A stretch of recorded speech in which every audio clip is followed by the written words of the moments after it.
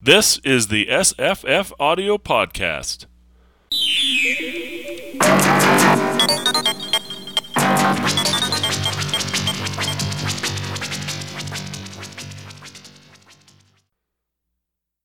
Hi, I'm Jesse. Hello, I'm Paul.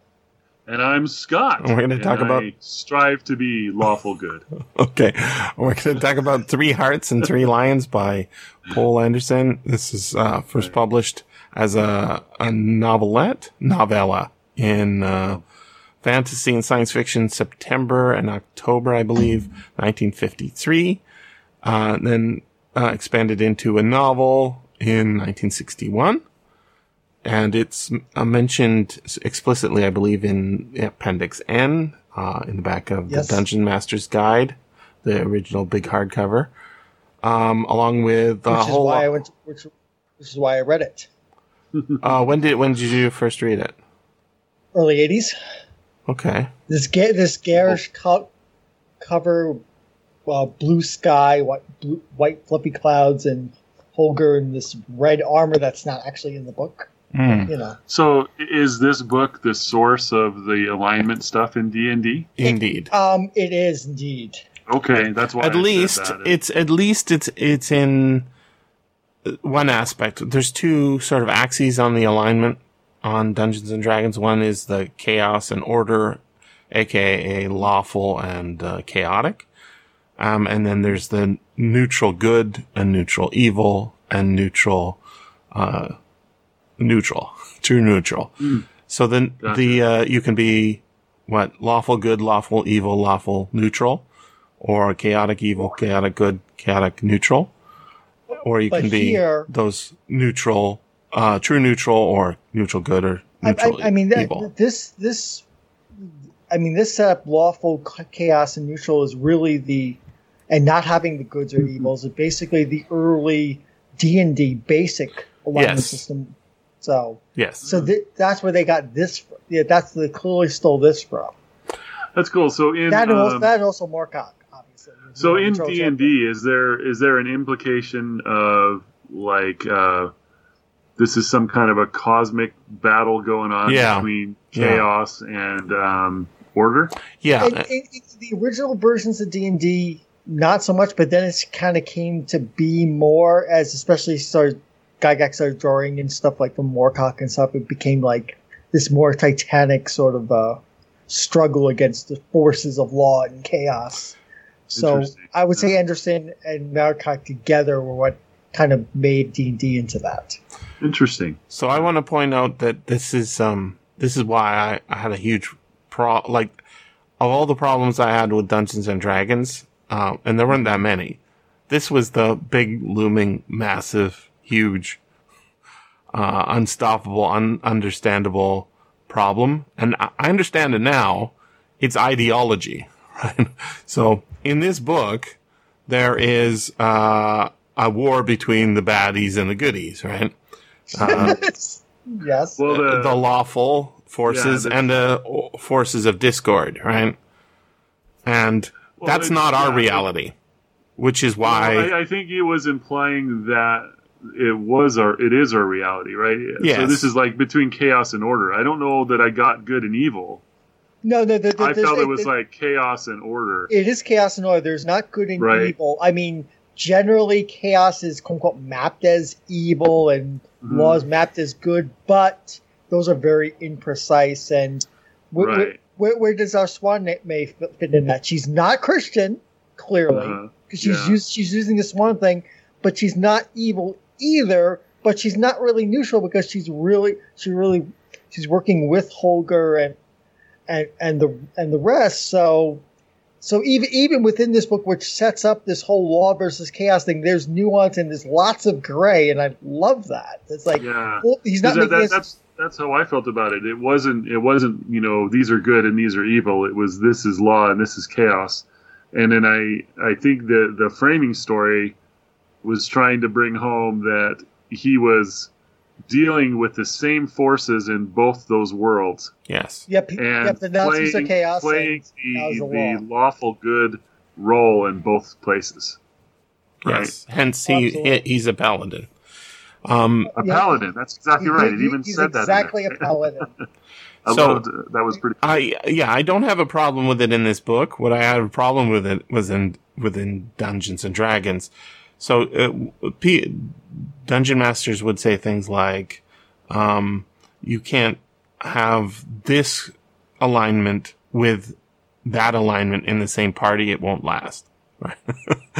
And everybody has to pick an alignment. Yeah. See, and I haven't played a ton of D&D, but I thought it was like, here is an item that can only be used by a lawful good. That's right. Like there's a lot of that too. Okay. But Jesse's talking about like, oh yeah, you have your neutral evil thief and your lawful good paladin. That's right. They can't be in the same party. Well, they can, but if they're playing to their alignments and archetypes, there's going to be definite friction and problems between those two characters. Yeah, they won't be playing the module. They'll just be fighting. Or they'll be interacting. It doesn't have to be same difference. But some of that role play can be deliciously great, especially. I agree. I'm just saying. I mean, especially when you have a paladin as one of the characters, because paladins being so often being sticks in the mud. Hi, I'm playing a paladin currently in a game. It can work well with characters who are much more flexible in their morals. So a good role player takes that to heart and plays that part. Right, and it makes a great role playing rather than it being a source of endless conflict and fighting. It gets to be character drama and decide, well, how do we handle this? We have this drow prisoner. Do we kill him? The answer is the paladin says, no, you don't just kill unarmed prisoners. That's insane. Whereas someone with flexible morals might just want to have them off. But on the other hand, if they're working for the enemy the paladin is pledged against, then the paladin has a bigger problem. In that case, the paladin may sometimes want to kill something that others don't want to deal with, but because it's against the enemy of his god. Yeah. So I'm drawing from my role playing experiences that have actually happened to me. Like these conflicts are great character drama. I think that they can be, but what I found is they were an impediment to the things that I cared about in Dungeons and Dragons, which is what's that? The adventure and the swashbuckling. Oh, okay. So you're not as interested in character dramas and conflicts as in swashbuckling adventure, Indeed. And so I wanted to get into the module and not spend a lot of time, role playing. Okay, then that's fair. In that case, then the alignment system is definitely an impediment to the way you like to play Dungeons and Dragons, and that's fine. It was so swashbuckling is fun too. Yeah, it was so codified. Today people they constantly say it on Twitter and all over the place. They say, the rules are there to be discarded, right? So if you don't like a rule or you don't want to have a roll go this way, the Dungeon Master has no requirement to play by those rules. The rules are there to help you. That's what they say. But back in the early 80s, late 70s, that's not what the modules were pushing. No, definitely not. And there was definitely like, this is the one true way, you do it this way. And yeah. And the thing is it does play up a lot of drama. And it plays up a lot of situations. But I found that it's like, it's kind of a meta game. So you can take the alignment system out of the game and try and apply it to other things like human beings. So you point to some figure in the world that everybody knows and like, a movie character or something. Kaiser Soze or whatever, right? And you say Captain America, right? Oh, there you go. What is he? Yeah. It's clear, right? Isn't he lawful good, right? Of course he's lawful good, right? And then you can think of Iron Man. He's obviously not lawful good, but he's definitely good, right? What about Spider-Man? Right. Oh, he's chaotic good. Or is he? No, he's not. Maybe he's neutral good. Oh, no, he's not neutral good. He's just plain good. Right? And we get into this stupid argument about like classifying everybody in the world. And the reality is everything is way more complicated than that. Everything. And you can't reduce anything down to just neutral good or lawful good. The 9 different possibilities are not enough to cover reality. And there's memes where they get a bunch of, characters that you recognize, like from Star Trek or something. You should put Odo in the top left-hand corner, and he's lawful good, but he's grumpy, right? And then the bottom right-hand corner is, I don't know, Garrick it's probably not. No, Gul Dukat, right? And then, obviously, depending on the episode, sometimes Quark is neutral good, or sometimes he's true neutral. He says he is, but Rom is definitely on the good end, right? And then we're arguing not about what their actions are as much as about what constitutes these things. And that's where I have a serious problem. So that's a grievance I have against Gary Gygax for sort of doing that as an overlay, especially as Paul points out, on Advanced Dungeons and Dragons, as opposed to the original, just right, good the basic and neutral. expert sets. Yeah. Mm-hmm. Or even before it has that, just the the blue wizard box guy. Gosh, that. So despite its appearance on the Appendix N list, Poul Anderson did not write it for this purpose, right? No, it precedes Dungeons and Dragons. It was not. Dungeons and Dragons didn't exist at the time.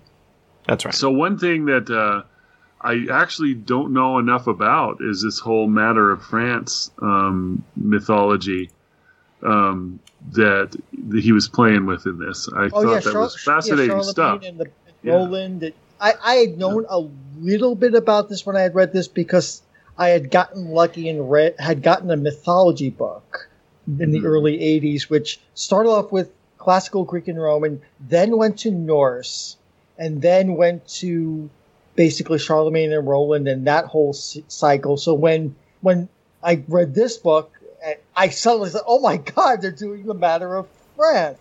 So in the September 1953 issue of Fantasy and Science Fiction, there's a little editorial introduction. This is by Anthony Boucher, methinks.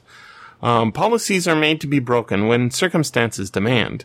For a long time, we intended to publish no serials in FNSF, but then Poul Anderson sent us a story whose length was too great for one issue, and whose rejection was unthinkable. So here begins our first serial, and we'll be curious to hear what you think of the story itself and of the new policy.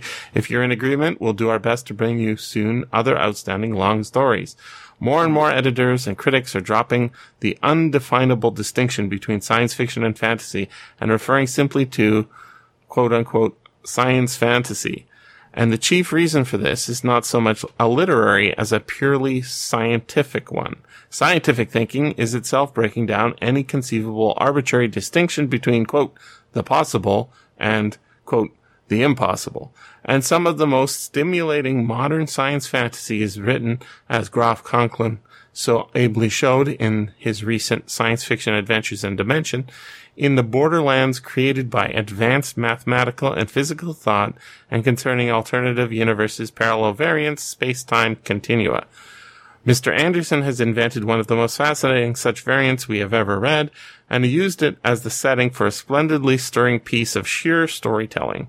When it comes to the purely irresistible impetus of adventure, complete with damsels both pleasing and perilous, and armed combats worthy of great folk epic, will you ever forget the Battle of the Vault in the Vault of Time?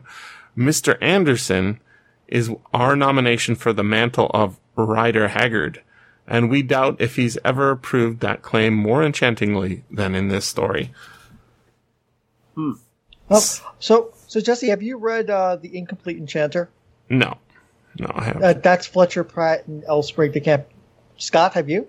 No, I have not. Okay, so this is the book that I wanted to talk about in relation to this one because it's earlier, I believe it's late 40s, but it's kind of similar in where the main character and his friend is a mathematician who basically figures out how to travel between universes, which predates Number of the Beast by 40 years or so, but he's kind of like a swordsman all-around guy, so they wind up first in a world near kind of like Ragnarok, and later wind up in a world very similar to the matter of Charlemagne and Roland, actually. So at one point they have to basically break into a castle that's actually in the Roland epic, and then he runs into a Muslim, and they mishear his name as from Harold Shea as Harold Ashe. So he's like, why do you have a Muslim title? And he starts making up bullshit to try to get past this Muslim knight. So I'm pretty sure Poul Anderson also read The Incomplete Enchanter, was thinking like, traveling between worlds and taking from matters. I could do that. And so, but it's a much more martial focus because the whole mathematics of magic and The Incomplete Enchanter is them trying to learn how to do magic by means of mathematics, even though there's a little sword play. But whereas this is much more martial paladin focused, not spellcasting. So it's a different kind of heroism. Mm-hmm. Interesting. Yeah. I mean, Harold Shea is not the fighter that Ogre the Dane is, and Ogre the Dane is never going to cast a spell in his life. He's just going to draw a sword and run at things. Well, he does do those riddles, right? He does do the riddling game, but he's almost like Superman in the sense that he's very vulnerable to magic and chaos when he lets his guard down. Again and again, Morgan Le Fay, the nymph. He's interestingly vulnerable. He's played to be that way. The outer narrator. This is kind of why this book is, I think, interesting on a level that I don't think it's that great a book, actually. It's okay. And the reason I think that is because it feels like a grab bag of different adventures. It is episodic. Yeah, but there's no rhyme or reason to the order of the episodes either. It's just, so a great example is I was re-listening to the opening, and all of the creatures that appear to him or he hears in the woods just after he arrives in our fantasy world. There's a bear. Doesn't play a role. There's a lion. Oh, that's on his shield, right? Doesn't play a role. There's an owl, right? So basically this is material to furnish, and show us where he is. And it's very cozy, but it doesn't play a role. And that's the part that I'm like, it's okay. What I would go to though is the outer narrator who we see bookends the story, right? Is he supposed to be Poul Anderson? I think he is. That's the way I'm reading him. I mean, it's possible it's doing the same thing as, say, Edgar Rice Burroughs, in that he's telling the story. Yeah. He's telling the story. Yeah. Mm-hmm. Now, there's a very similar story that was also serialized in FNSF later, obviously, because this is the first serial in FNSF. That's we've read, and I think we can agree is pretty much the same idea as a different spin. But that's Glory Road by Robert Heinlein.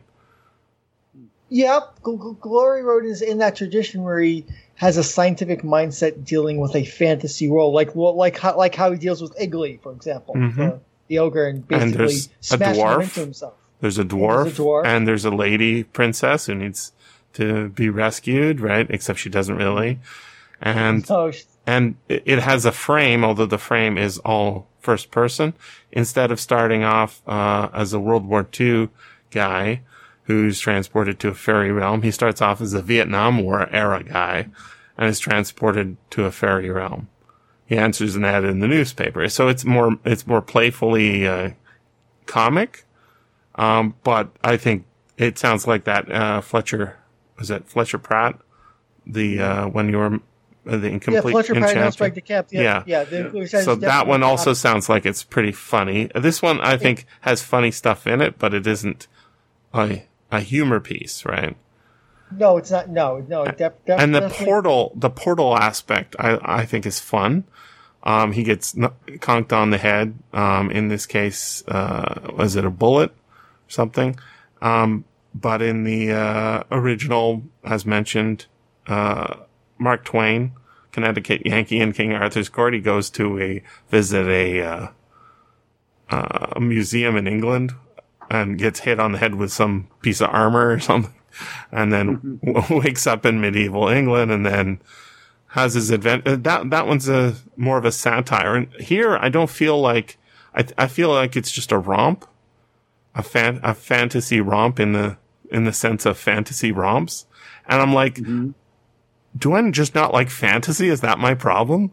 Because I'm romping around and I like all the details, but I don't feel like it's just a romp. It feels so much like a Dungeons and Dragons adventure, unstructured, not like a novel, but like a romp. And I'm like, I like Poul Anderson's writing sometimes, and then I don't like it. And I'm thinking, anytime he does science fiction, Planet Stories or whatever, I'm like, oh, this is interesting.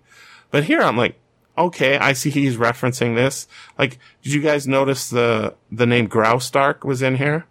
Yes. Yeah, he's stealing from Prisoner of Zenda. I was delighted. That's a ripoff of another another Zenda ripoff. But yes. Right. I think that's what he's doing here is exactly what you're describing. Right. It's just he's playing around. I guess a romp is a great idea, but yeah, he's just playing around. He's pulling from all these different sources, and it's just a quest, right? The guy is just trying to get back home, like Wizard of Oz or something. Yeah, like Wizard of Oz.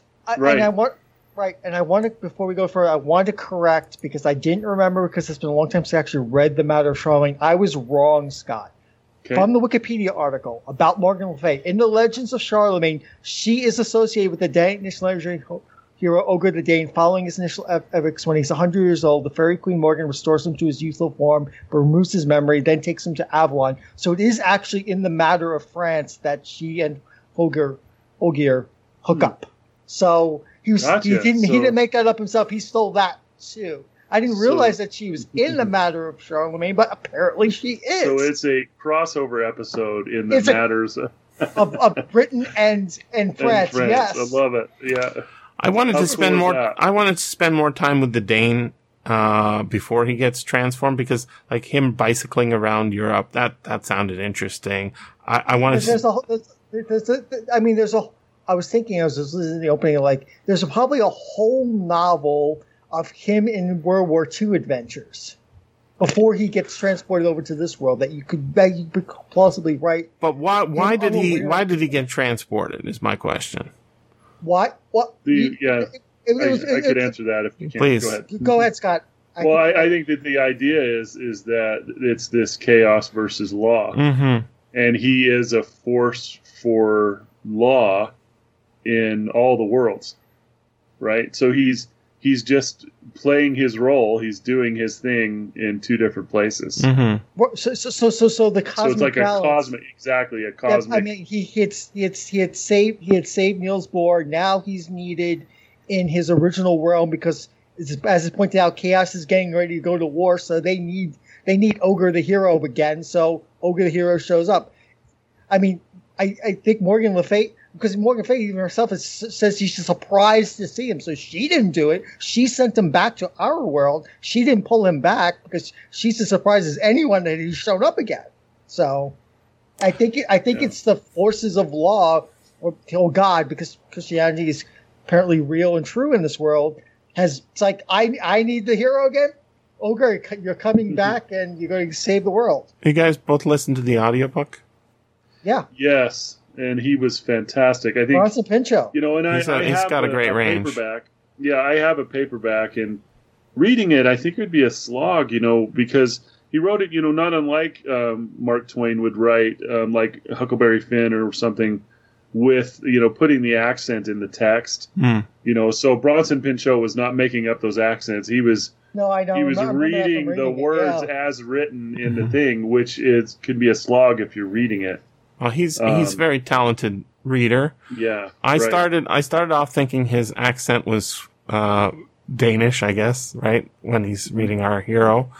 But as time went on, I felt the drift, and I thought it was like an Arnold Schwarzenegger impersonation. And the thing is it was the dumb Swede, right? The dumb big I get Swedes a day, you'll get in trouble. I get it, but I'm talking about a stereotype. The dumb Scandinavian big guy doesn't know much, but he pumps you up like McBain. You know, like, the thing is that style of character is actually, it's based in something. So I read that introduction by Anthony Boucher, and he talks about, Anderson is our nomination for the mantle of Rider Haggard. So I've been trying to read more Rider Haggard. One of the books I've read of his that I was thinking we should do a show on, maybe we should, maybe we shouldn't, was Ring of Bright Water. That's not right, but it is. Eric Bright Eyes. And it's about a Viking going on a quest, and there's a wizard, and she's a witch, and he goes and does stuff. And the point of the story is, he's really dumb. Like, he's a muscle man, and he's very straightforward, and he has adventures, and the ladies think he's sexy, right? And I'm like, well, yes. That's kind of how, like, he just goes with everything that sort of happens. And I'm like, no, don't go that direction. Be a sophisticate. And, that's why I'm like, I needed more, like a little something more. And yeah, I like these portal fantasy stories. And one of the ones I just think is absolutely terrific, is, a show called Elven Quest. It's a, comedy, very long running, for the UK. It's got 3 series of audio drama. They're 24 minutes long, and it starts in a bookshop where one of these fantasy authors is writing has just finished his, 8th book in a series, and he's, got customers lined up he just gives a reading from the book, and it sounds terrible. It sounds like a terrible fantasy book. And he's got contempt for his audience. And they ask him questions saying, in book 6 you say an ogre smells bad, but everybody knows they have no sense of smell.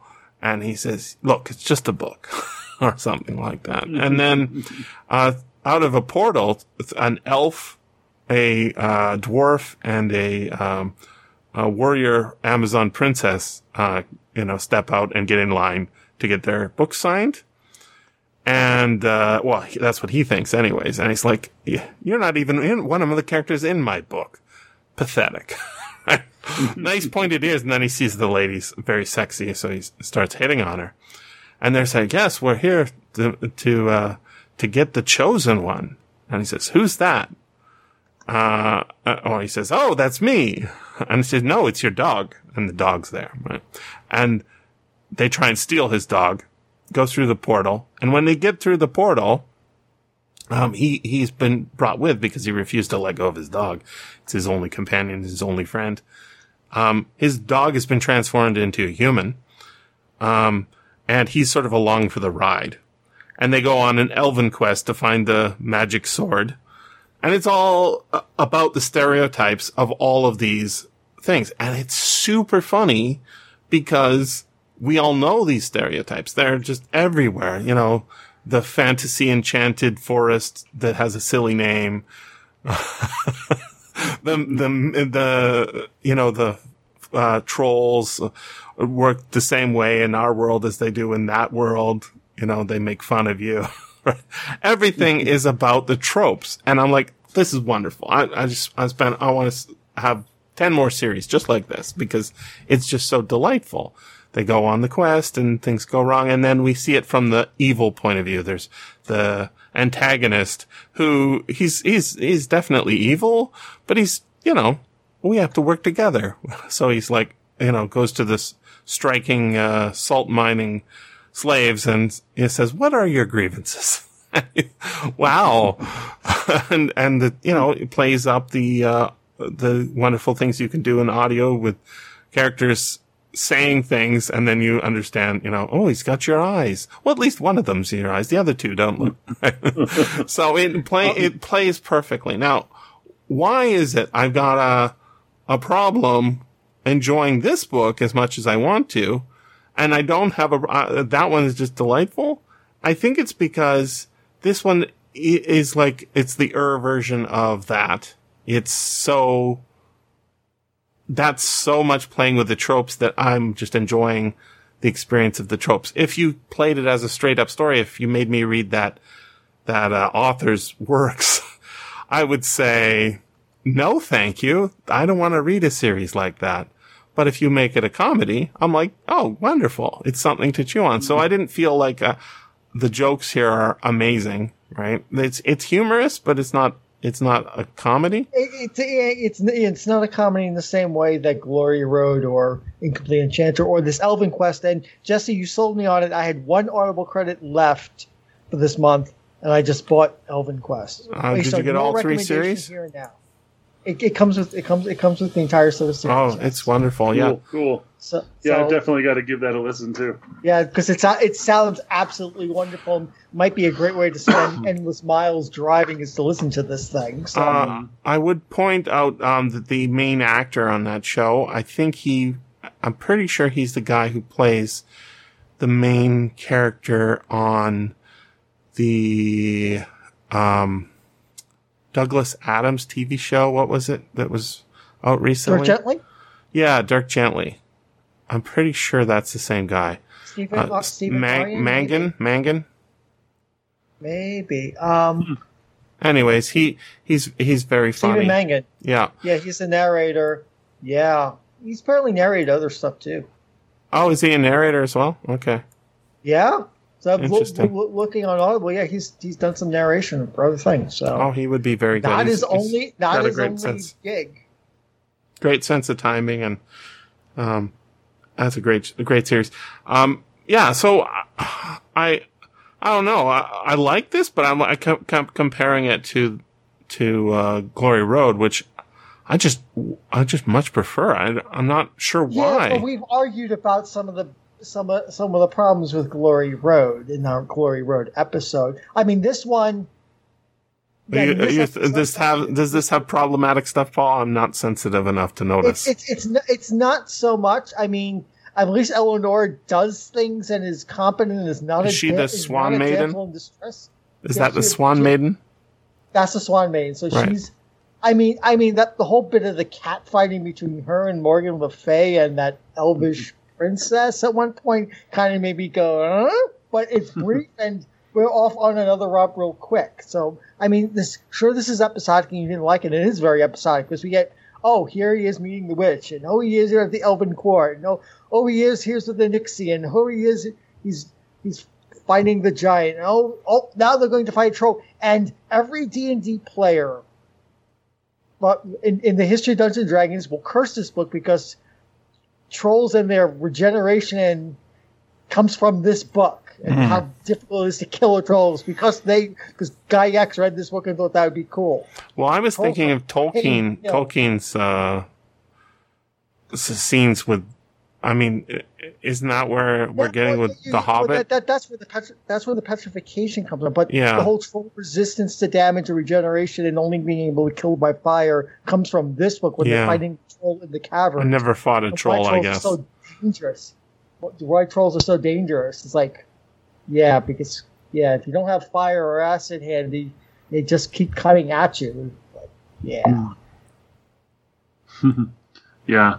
So again, I don't know. I don't know what to tell you. The comedy aspect is not high here. No, it's not. It's entertaining. It's entertaining for sure. But it's entertaining, and I think in the exact way that you're saying. I don't know that it's any more than what you're saying. That it is, him reaching out for all these, various things. It's like, okay, well, let's get us a character that's in the Matter of France and it's real. And let me just pull in everything I can think of. It's got the Wild Hunt. I think he's having a very good time himself. I mean, it doesn't have some of that. What's the word I'm looking for? Fatalistic pessimism and sadness that you find in some other Poul Anderson work, like say The Broken Sword, for example, which has a very elegiac sort of feeling and ending of the passing away of fairy. I like this more than The Broken Sword. and magic going away. This is much more. I would be the opposite. I liked this less than the Broken Sword. This is much more comic and upbeat, whereas the Broken Sword is much more contemplative and like the magic goes away in the Niven sense sort of a world, whereas this is much more. Well, the magic is not going away. It's just Ogre the Dane is in this world, but he's going to come back to ours because our world's going to need him. But that's not presented as a tragedy. That's presented as like triumphant, like yes, the hero will return, which is very Arthurian from under the hill again sort of thing. Do you guys notice there's so many things to notice, I guess, but one of them was Bertrand Russell's called out in here, and yes, that was rather random. Well, he's using it. It's logical positivism. So logical positivism was a movement, and Bertrand Russell sort of the guy behind it, and he uses it kind of like a way of saying, yeah, this is real, guys. This is possible.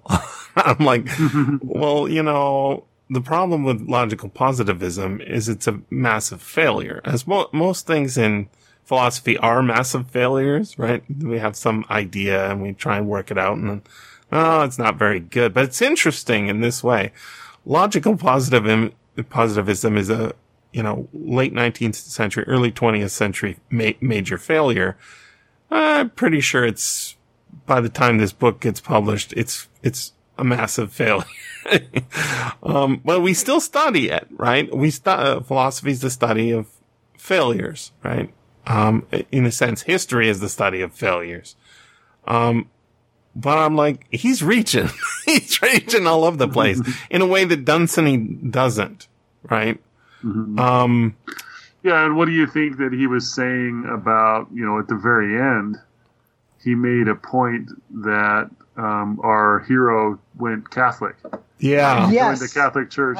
What do you think the point of pointing that out is? That he realized that he's basically he's picking a team. That Christianity is the true religion, and that it is real. God is real, and he's basically embracing in our world the role he has in that world, because in that world he basically has to be Catholic. He's a paladin, so he's basically embodying himself in our world the way he does in that world. He's basically making himself more of that sort of hero of God, so to speak. Yeah. But, sort of assuming a medieval role in a way in this world. But also teaming. Absolutely. It's the team order, right? Mm-hmm. As opposed to chaos, right? If you are one of the breakaway ones, or you start your own religion, or you don't believe in anything at all, that doesn't follow up. So right, because he says he's basically almost like agnostic at the beginning in our world, and so but he believes in beer. He believes in Skoll, right? Yeah, I mean, what brings that up is Bertrand Russell was not a religious guy. No, so it's like this character is he's talking about all kinds of things, and you're right, it's kind of all over.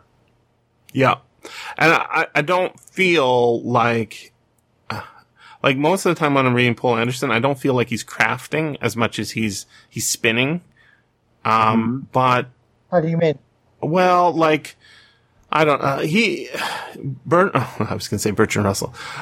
Poul Anderson wrote a ton, right? He didn't write, just one book like Tolkien, essentially, right? Tolkien wrote like some children's books for his kids, and then he spent the rest of his life basically working on a project. Did some translations, but basically there's just one book, and it's Lord of the Rings. So it's not, these books aren't crafted as much as they are a product of craft. They're spun up. And so when I was comparing this to, a recent Poul Anderson Planet Stories we did that had, a guy going in to fight chaos. I was like, why did I like that way more than I like this? And it might be just the length that in trying to make it novel length, he's just adding more adventures. And that goes back to the whole episodic thing. Like, I'm not even sure they're episodes. I mean, certainly they are episodes. There's the werewolf, and there's the witch, and there's the, there's this the Nixie, and he collects a crew, and the crew is there to see. That might be where it's problematic, Paul. The crew are like, the dwarf just shows up because he's got to show up. And the lady shows up and she's like, I'm with you now. And he's like, okay, that could be all right with me. For being with them are kind of thin on the ground. It's true. Yeah. And I mean, he does kind of point at it, like, because he says at one point, because when he's going to go into the alpha, like, well, you guys still have to go with me. You've done your job. And then they say, no, we're still. So he kind of tries to get rid of them, and they say, "No, we're with you," and then they stay with him. And then he gets the Muslim knight to come. Yeah. Oh, he's actually Christian now. He gets the Saracen knight to come with him too. So he's collecting an adventuring party. Papillon shows up in the middle of a field, right, beside a naked guy, full of armor. Like, I thought I was going to get a payoff for this, and the payoff is, hey, look at this. He sort of throws in a bunch of stuff and like, and it isn't like when you read Mark Twain's Connecticut Yankee and King Arthur's Court, if you think of the setup, it's like, oh, this is interesting. He's going to get roasted alive for being a wizard. What's he doing? He absolutely transforms the reality there, right? So he turns it into a 19th century, capitalism. The setup, that's ridiculous. And then when he gets unconked on the head or wakes up, everything's back to normal and nothing's changed, right? So it's a satire. What's really disappointing me about King Arthur's Court at the time is like, you're missing the opportunity here. You change reality and everything just goes back to status quo ante. Like, what the heck, Mark Twain? No, he knows what he's doing. And here, it's like, okay, I want to know what the analog for Papillon is. I was like trying to work it out. I spent all this mental energy saying, okay, every time he comes up with an explanation, maybe my mind was transferred into the body of another guy who was kind of like me. Stop doing those, Schwarzenegger. I don't know what you're talking about. I'm just reading this book and hearing what is being said. And I think, bad, Jesse, bad. No, this is what I'm like. What is the explanation? The explanation is magic. Interesting. I'm like, no, you didn't give it to me. So I don't feel like I got the goods, and I appreciated that it was not just secondary world fantasy. I liked the ingress into it. I thought that was interesting, but I don't feel like he had worked it out in a way that was enough to justify anything. And I like it. It's almost like, imagine if we were playing Dungeons and Dragons and I say, okay, Scott, you're sitting at your table there and here's your dice. And then I say, now imagine, Scott, I conk you on the head. And you say, what? I said, no, not your character. You've got that character sheet in front of you. Now you're in the world. And you say, okay, why do I need this? Why do I need this entrance into this world? Why don't you just plop me in there? I want to have that stuff pay off in a way, like a meta way. And it does, he comes back and he becomes a Catholic. Okay. He realizes God is real and he's an instrument of God. That's speaking of conking on the head and winding up in a fantasy world. Have you ever read Joel Rosenberg's Guardians of the Flame, Jesse? Oh, Scott? I've never even heard of it. No, I haven't heard of that. Okay, so basically it's an 80s book and it's basically the classic. The Dungeon Master runs a game for his students, but he's actually managed to create this world and he's created a portal to this world. But he can't go into himself, so he basically sends his players into the world bodily to get this artifact for him so that he can come through into the world. I'm spoiling it, but Jesse doesn't care. And basically be the ruler of that world. But they wind up in the world, in the bodies of their characters, going, what the bleep?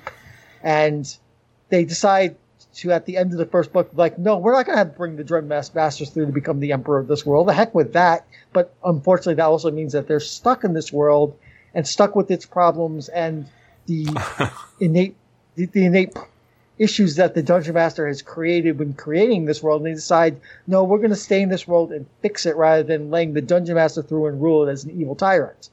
So that reminds me very much of the opening sequence, and I guess the first episode of the Dungeons and Dragons animated TV show, where they go on a amusement park ride, and in order to introduce the watchership of the show to the concept of Dungeons and Dragons, we have human beings who are from our world get transformed into a cavalier, and he doesn't have a weapon, but he has a shield, and I'm a wizard now. I know spells, I guess.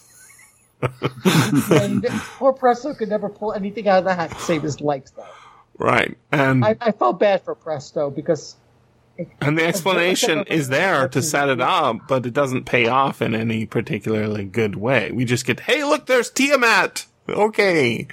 Right? And I'm like, why don't...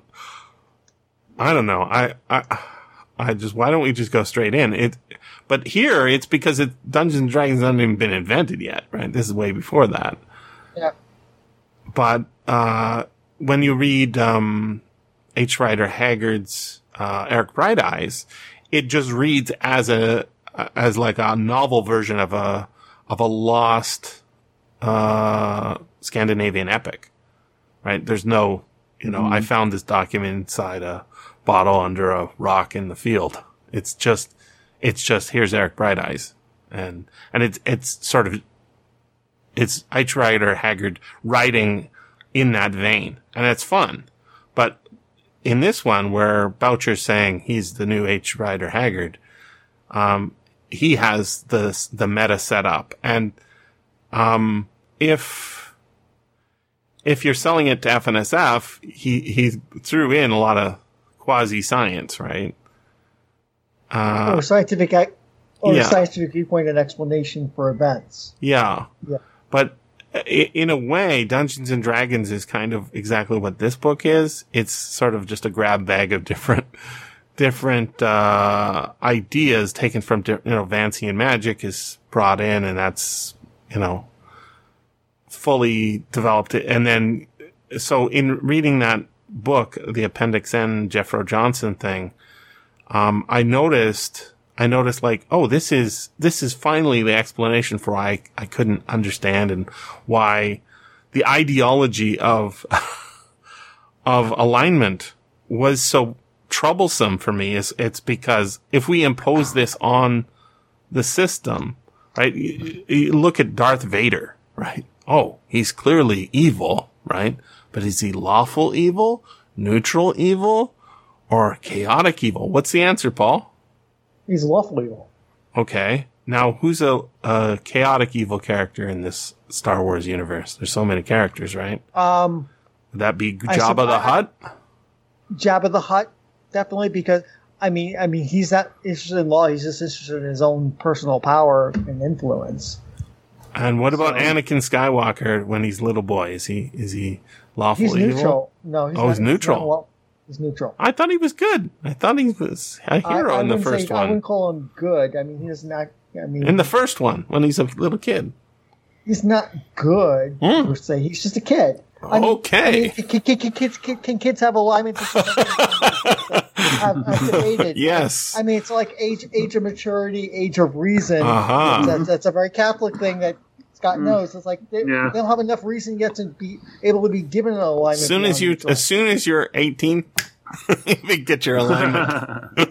No, that's not quite how. Suddenly, they hand you a piece of paper. What? A neutral evil? I never saw that coming. Yeah, you've been assigned to neutral evil. I have to go play with those kids? Yeah. No. Suddenly, we know what's gone wrong with the world. Somebody printed too many of one type. Yeah. I would explain a lot, but no. Yeah. So the problem I had was like, I intimately knew there was something wrong with this system. And like when one of the explanations we get as to why, Olger, well, how do we say his name? Holger? Olger. How he got, he's standing there in front of this horse with its name conveniently placed on that, on it, Papillon. And it's got like a bunch of stuff in the saddlebags. And the explanation for why it was okay for him to rifle through that was, he wasn't the most law-abiding type as a kid or in his earlier days. And so that's the explanation of why it was okay. That's his own personal explanation, but the in-game... Actually, no, it's not his personal explanation. It's the outer narrator's explanation. Right. But it's really his stuff to begin with, so he's really rifling his own stuff. So. Yeah. And God has provided. God will provide. So I kept thinking, go for it, Paul. Oh, Scott. Sorry. No, I was just, I got Star Wars in my head now. Yeah, I know, right? The last three movies, this whole idea of the balance was prevalent, right? The fact that you'd have somebody from the dark side arise and, like magic, someone from the light side would rise up to confront, right? So it was like the universe, to me, it was implying that the universe kind of just comes up with that. Yep. I think it's Maz in the first of the new movies that basically says that as much. Like, this is how things. It's a meta flaw, right? So right from the beginning, as soon as we get Obi-Wan Kenobi spinning up a bunch of lies about what Jedis are and what who Luke's father is and all this stuff, this is just George Lucas saying, I need a setting, a story, etc. Ming the Merciless, I'm not allowed to use that one. So here's what I'm going to do. There's going to be a baddie over there, and then there's a character who's a good over here, and then there's a roguish guy who's Han Solo, who's neutral good. The princess, she's right. So he's got this stuff going, and then they turn it into a series, and as soon as that happens, they have to sort of explain, when Obi-Wan was lying to you, I was doing it for a good reason. And then they talk about all that stuff. Fucking Yoda on Dagobah. I hate that stuff.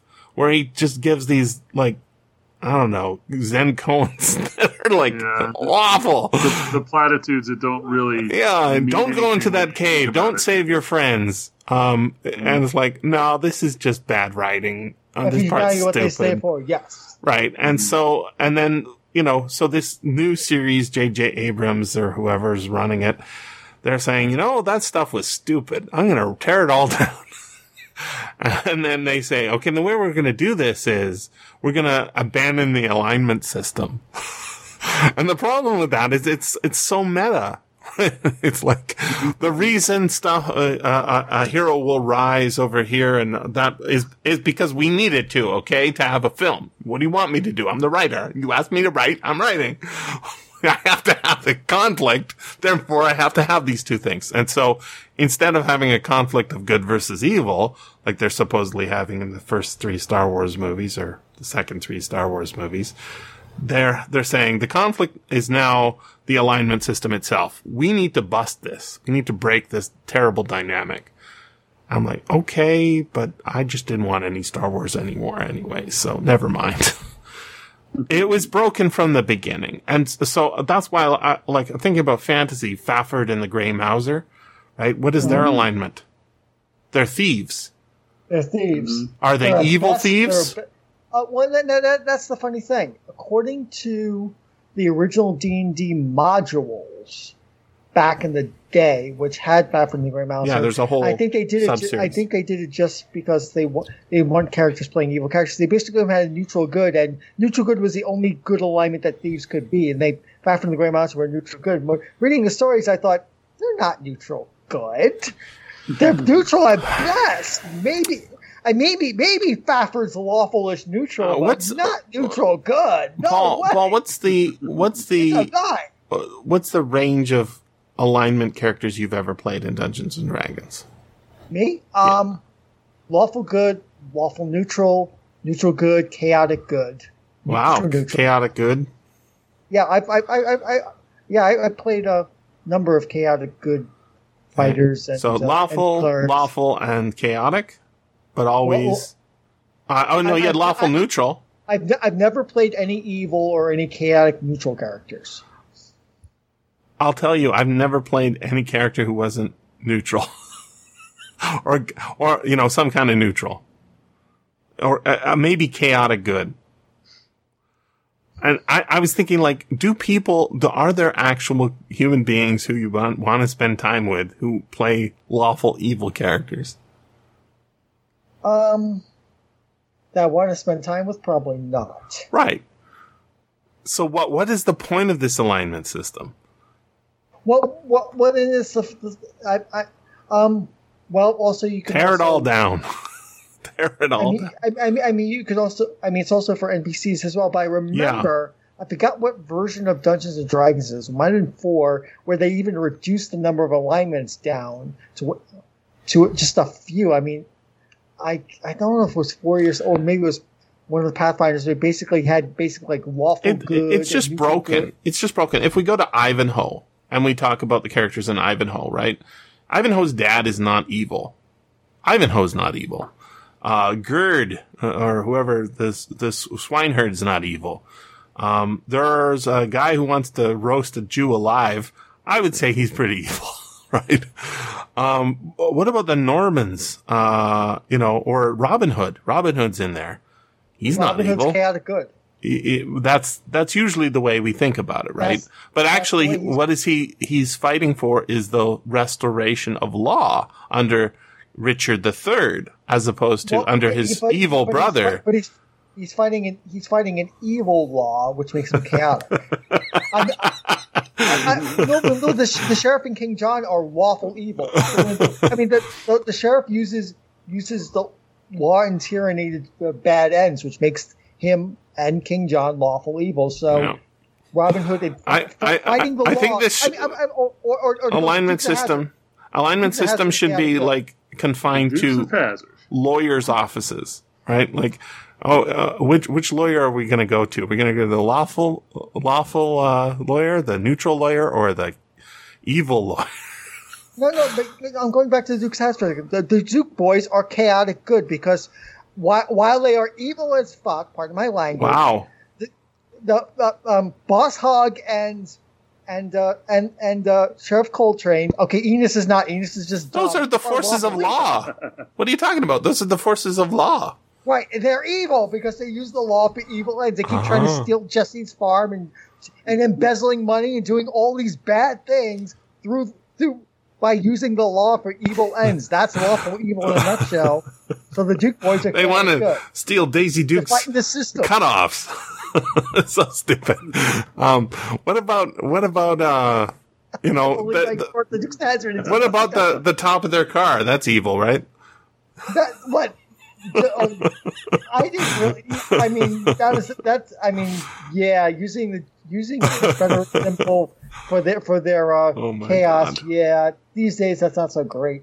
I didn't realize at the time. Now I realize that's okay. It's spending and what he does, we're in a half chivalric, medieval Europe and a half fantasy secondary world, right? And when we think about the knights and chivalry and stuff like that, what knights really are guys who are like, they're samurais, right? They swear to a liege lord, they get to have a sword, they go around doing what the liege lord wants, and then they get to have they're very egoistic. They've got their whole family symbol. The one he used on his fake one was an uprooted tree from Ivanhoe. Again, a book's explicitly called out, right? Right. And that's fun. It's all very fun. But if you look at what knights actually are, they're more like samurai. They're not friendly guys going around saving ladies. The word villain means serf, right? We're taking the sides of the elites. They say, I killed the villain. Why? Oh, he's starving to death in the forest and he'd been outlawed. And it's allowed to be killed. They're allowed to be killed because they're robbing people on the road. Wow. Nice. Good job. From the back of your horse. So that's basically my problem, I think, is ultimately there's something wrong. I thought I liked fantasy, but ultimately I think it's dangerous. Like it sort of gets you on the wrong side. Because he's in a fantasy world and he doesn't have an allegiance to a particular lord in this world, where did that horse come from? It just appeared, right? He didn't have God brought him the horse. God brought him his horseback. It's his horse. Yeah, hence his conversion to Catholicism. God gave him a horse. When it comes back to our world, yes, absolutely. He's realized that God is real. God exists in the universe, and he's a force for a God. I guess when that happens to me, I might have to make the decision then. I'm trying to imagine you winding up and just turning you're some character from the French Matter of France, and I'm breaking my brain thinking about that. Yeah, and that's the super fantasy element of it, right? And the escapist element. Yes. Yeah, because what he was doing, as you were pointing out, Paul, what he was doing with his own story in his own life was interesting enough, and that yet we leave it and come back to a fantasy world, and then when he comes back to the realities, the book's essentially over. Just he. Well, but he does look like he's trying to find a way back because he realizes that's his original world, and that's where his heart is. Mm. Yeah, because they point out, like, he's looking through grimoires and stuff, and it's like, I'm going to get back, and I don't need Morgan Le Fay to do it.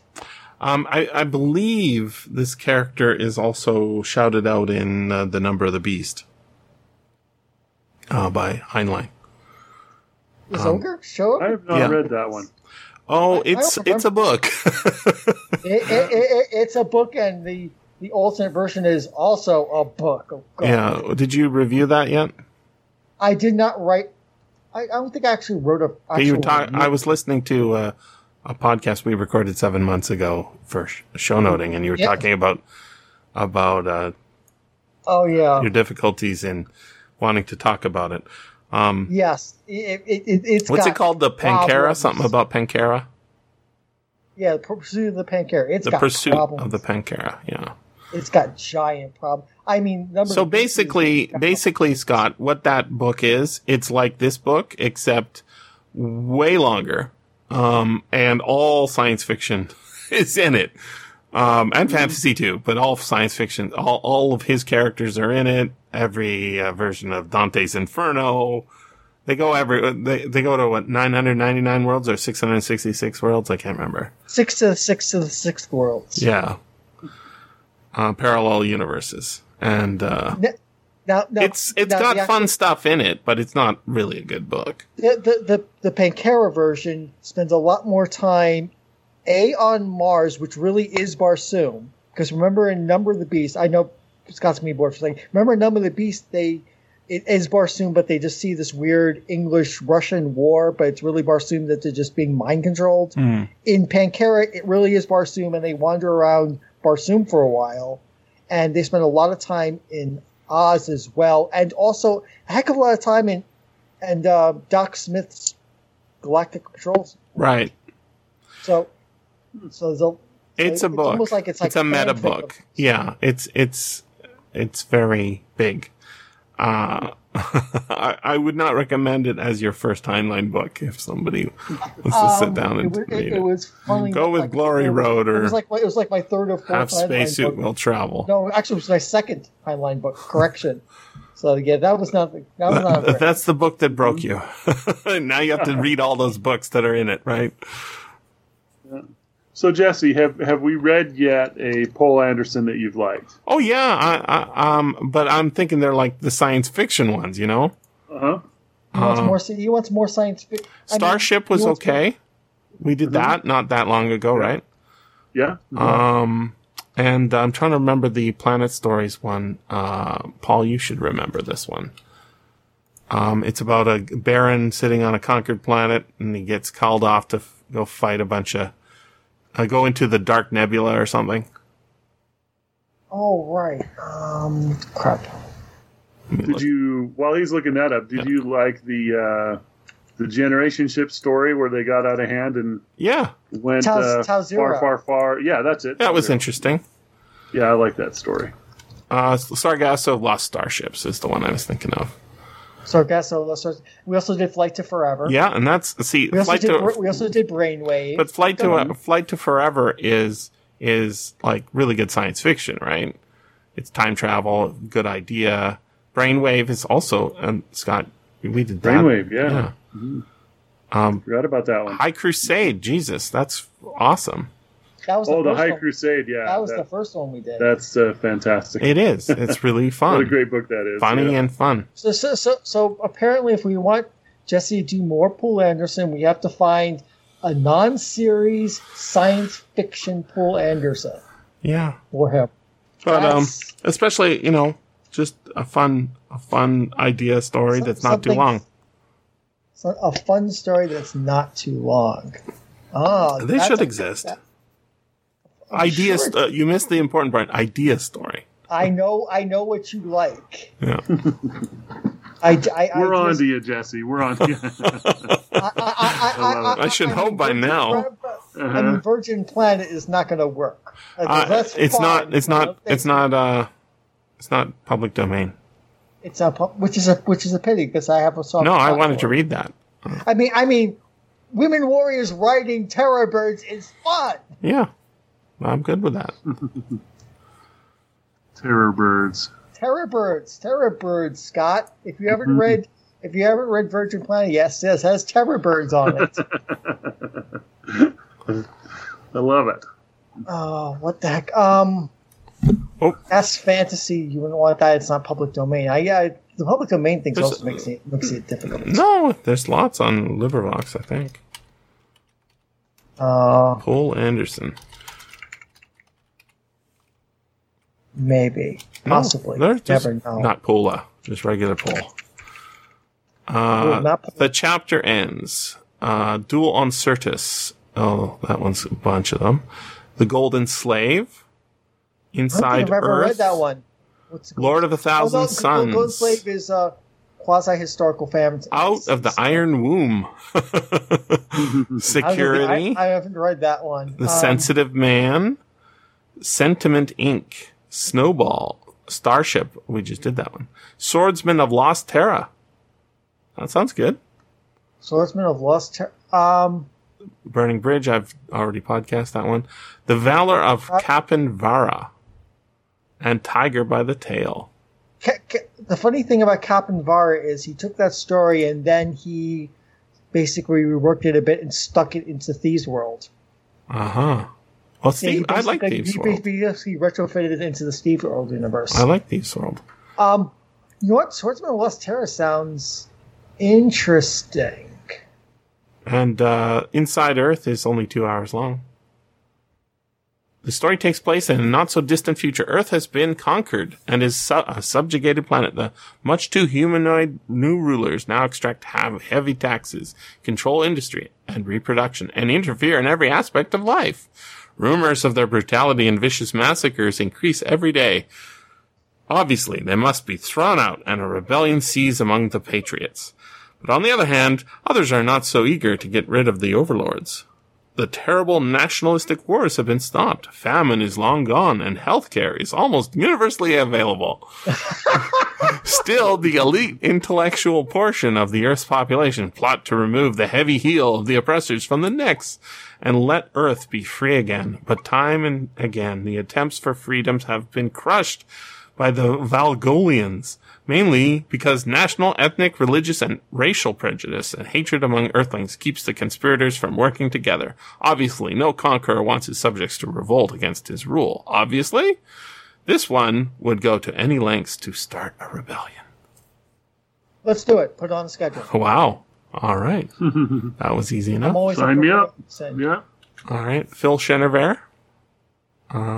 Let me see where it's published. Yeah, what's it sound? Yeah. So what's the name of the story again? It's called Inside Earth. Inside Earth. And it was published in Galaxy on the cover. There it is. Nice. The First sentence. The biotechnicians had been very thorough. All right. Well, the next open spot on the schedule is in August. That's still summer, Scott. Does that mean you're still on the Sunday schedule? I should be good. Yep. All right. For sure. So let's see what the first Sunday is. Okay, now I'm going to be gone August 9th. So yeah, that should work. First Sunday is the 8th. Does that work for you? No, that's actually my wife's birthday. Okay. How about the 15th? The 15th, I actually should be good. All right. I'll be back by then and everything. Yep. All right. August.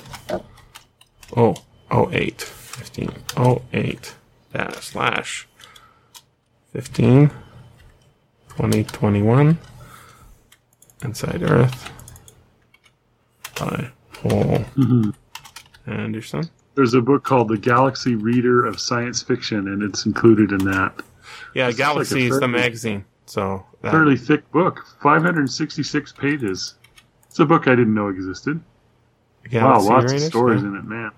All right. What was the other one you were looking at, Paul? You Swordsman of Lost Terra. What's it say about it there? Proud carrier Bruna felt like a ghost himself, shade of a madman floating hopelessly to the citadel of Earth's disinherited to recapture the resonant pipes of Killord, weapon of the gods, before they bled forth the dirge of the world. That's it. So, like, going back Sounds to like Earth, Planet Stories to me. it does sound like Planet. It sounds Let's like have a Planet. look. Doesn't say where it's originally from. Well, it if does you sound like click Planet Stories. through at the bottom, it says online text and on the page for it. So I'll just look here. The Golden Slave. Let's look at that one. Mark, no, that's a novel. 7.5 hours, and it is online text. Yep. Swordsman of Lost Terra is Planet Stories. Sounds 1951. Nice. All right. So, The Golden Slave, a thundering novel of conquest and vengeance in the barbaric days of the 1st century BC. Yeah, that's definitely more historical fantasy. I don't even know if there's any science fiction in it. That's no problem. Now, I'm not saying that's a problem. Just a point that There's the.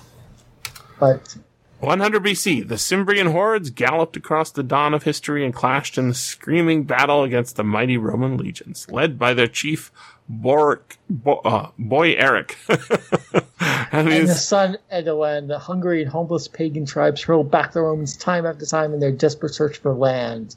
But for all the burning towns, the new caught women weeping, the wine drunk, the gold lifted, the Cimbri did not find a home. You stopped. The whips and shave chains could not break the spirit of this fiery pagan giant who fought, seduced, and connived his way to a perilous freedom to rescue the woman he loved. Let's see. Lord of a Thousand Suns. Oh. Yeah, that would be, great cover. Lord of a Thousand Suns? I think this is probably on the PDF page. Let me just check. With the original. Look. A man without a world, the 1 million-year-old Darius, once Lord of a Thousand Suns, now condemned to rove the spaceways in alien form, searching for love, life, for the great loss for a widow. Yeah, here it is. 29 pages. Another Planet Stories. Yeah, there should be a few because they did a ton of Planet Stories, and people are starting to do them. There's the original. Let's see how the art looks. Aha! It doesn't have a cover art. So that art is incorrect. It doesn't make it bad, it just makes it not accurate to the story.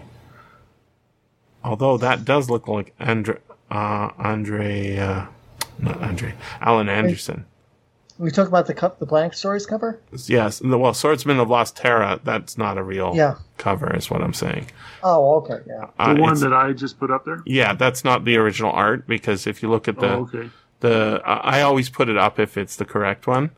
But it's this is a publisher called Armchair Fiction. Yeah, they do, which I think is fake ace doubles, and they only do public domain. Gotcha. I've never seen one for sale, but I would probably buy them. Mm-hmm. I think they're like on Amazon as well, but I just put two. It's great idea, but that cover I think is for something else. I'm just trying to see if I'm wrong about that. Deluxe paperback edition. What makes it deluxe? You can just put the word on. No. It's deluxe inside Earth. Lord of a Thousand Suns. A man without a world. This 1 million-year-old Daryesh, once Lord of a Thousand Suns, now condemned to rove the spaceways in alien form, searching for love, for life, for the lost Vrda. A great Poul Anderson story. Could be. Another one. Oh yeah, that Inside Earth cover is correct. Is it? Yeah, that's the cover So of that's the original. That's also a armchair fiction. Yeah, that's Cool. the original cover art for the. It's very low res there. For the Galaxy, which I may have put up already. Let's have a look. Lord of a Thousand Suns interior art must be some. Planet Stories usually puts it in. Oh, I see what you got. Yeah, here it is. So this is the Galaxy magazine. Mm-hmm. Yep. Yeah. Notice they brightened it up a bit. Mm-hmm. Yeah. That's good. Make it bright. See if I did A it. Hoax in Time, Keith Laumer. Interesting. Well, that issue has the Marching Morons in it. Oh, yeah. Oh, real Terrible does it? story. Wow. Yeah. Already done a podcast on it. Very cool. Oh, yeah. And then there's one called Beetlejuice Bridge by William read that. Tent. It's not great. And Sadly. one called I, the Unspeakable by Walt Sheldon. I've not read that one. All right. It's called Inside Earth. There it is, 45 pages. Copy link. Have a look at that. There's the Jesse-eyed version. Jesse, yeah. And I did not enhance it very much. Looks like slightly brighter than the one that's there. It's nice. Very nice. Any looking. interior art? Yes, there is. Oh, that's the one that was used in the LibriVox. Oh, there's more though. Look at that. Some alien-looking dude smacking a human. Mm-hmm. As one does. It happens. Page 16 has more fighting. Oh, and then there's some dude looking at a lady. Oh, she looks like an alien, yeah. So add that one to the schedule too, then? Inside Earth? We already did. Isn't that the one we did? Yeah, that's the one we did. Yeah. Because I saw Inside Earth. That's right. I just was moving it because it was the wrong date. Yarg. Yarg. So now we're getting into schedules. Oh yeah, so I should let me. I'm stopping the recording. Yes, please. Thank you.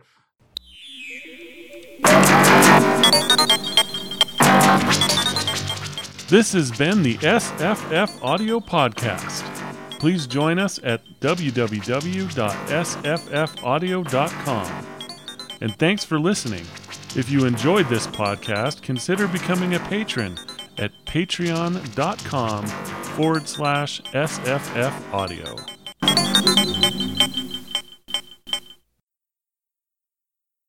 All right, 3 hearts, 3 lines, done. Things are not good. We're dealing with underground dwarves who hate me because I'm a drow. So I'm not a good. I'm like that's evil. Drows are evil. But there's no alignment. But they're evil. They're not. I am not evil. I am not evil. No, you are not evil. Your character is evil. My character is not evil. My understanding is that drow are evil. And people pronounce them drow or even evil.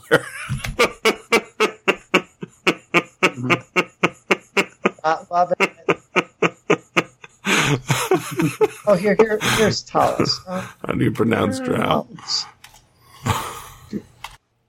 That's good. You post it, and then if there's anything wrong with it, I say, well, I've learned a lot in the last 7 months. Which is true. That was 7 months ago. I don't know what you're talking about. That's right.